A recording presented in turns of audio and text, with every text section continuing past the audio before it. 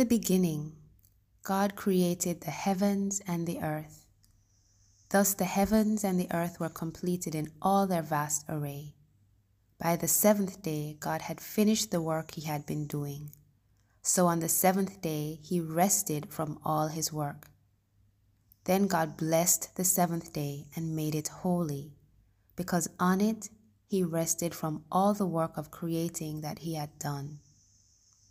How beautiful, and often how nerve-wracking to stop doing, to stop, to rest.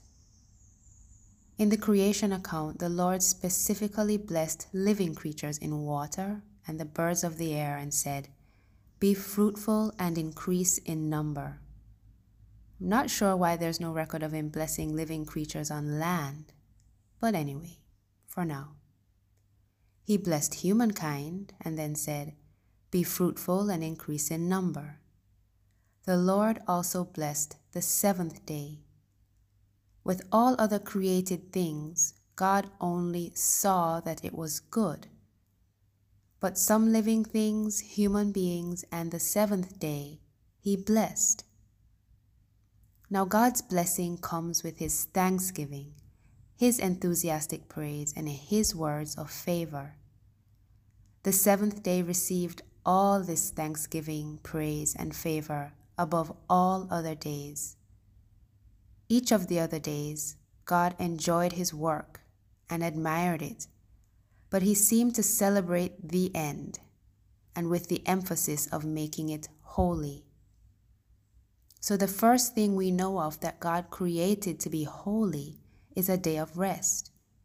It was a dedicated day that God made preparation for from the fourth day of creation.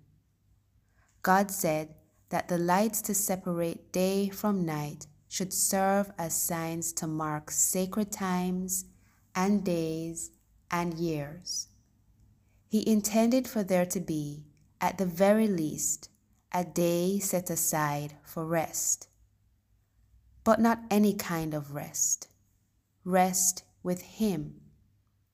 He set aside the day for him and us together to admire the work we do together in the earth and to be refreshed.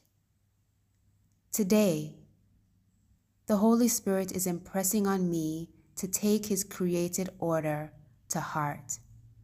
He didn't just tell us. God led by example. He rested.